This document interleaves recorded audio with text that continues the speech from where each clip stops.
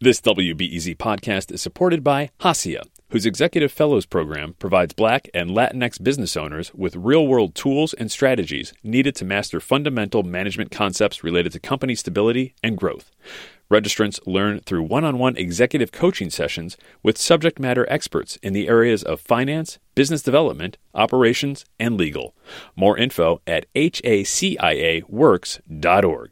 The city of Chicago gets tens of thousands of 911 calls every year involving someone in a mental health crisis. Until this month, nearly all of those calls were handled by police. But for the last couple of weeks, the city has had 2 new response teams that include a mental health professional and a paramedic, along with an officer. And by year's end, the city says it'll introduce teams that include no police at all. WBEZ's Chip Mitchell got an update from Matt Richards. He's with the Chicago Department of Public Health and helps oversee the program.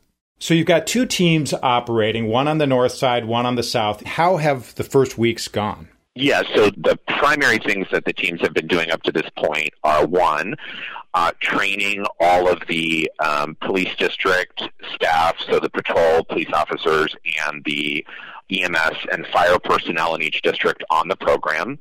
So they've completed all of those roll call trainings. Secondly, they've met with our healthcare partners in each set of communities where we might want to partner with a patient to link them to ongoing care. A third thing we've been working on is what we call self-dispatch. So the teams are monitoring the radios, and when they hear a call that is a good fit for the services that they offer, they can then respond to that call. And then the last thing they're doing is direct outreach in the community. So we know that there are certain parts of communities where we might have a higher volume of calls, for instance, among the houseless population, and being able to do direct engagement there. What has not started yet, direct dispatch from 911, is the last part to come online. So we expect that'll start shortly, I would say in the next week or two. Tell some of the things that you've been learning from these first weeks. There's 3 things I would mention. One thing is that as we've done roll call trainings in the police districts and with firefighters and paramedics, people are so glad we are out there. I think there's a recognition that these calls involve sort of core human needs that the existing first responder system is not well set up to address. I think secondly, people are really interested in the fact that this model is different at least in two important ways. One, that we use alternate destinations for transport. We're not just taking people to hospitals. Really, the ultimate goal is to get people connected to community, social, and healthcare services. One thing we're going to be looking at as this unfolds is this is a non-emergent response in the sense that we do not use lights and sirens, and that's a very intentional decision.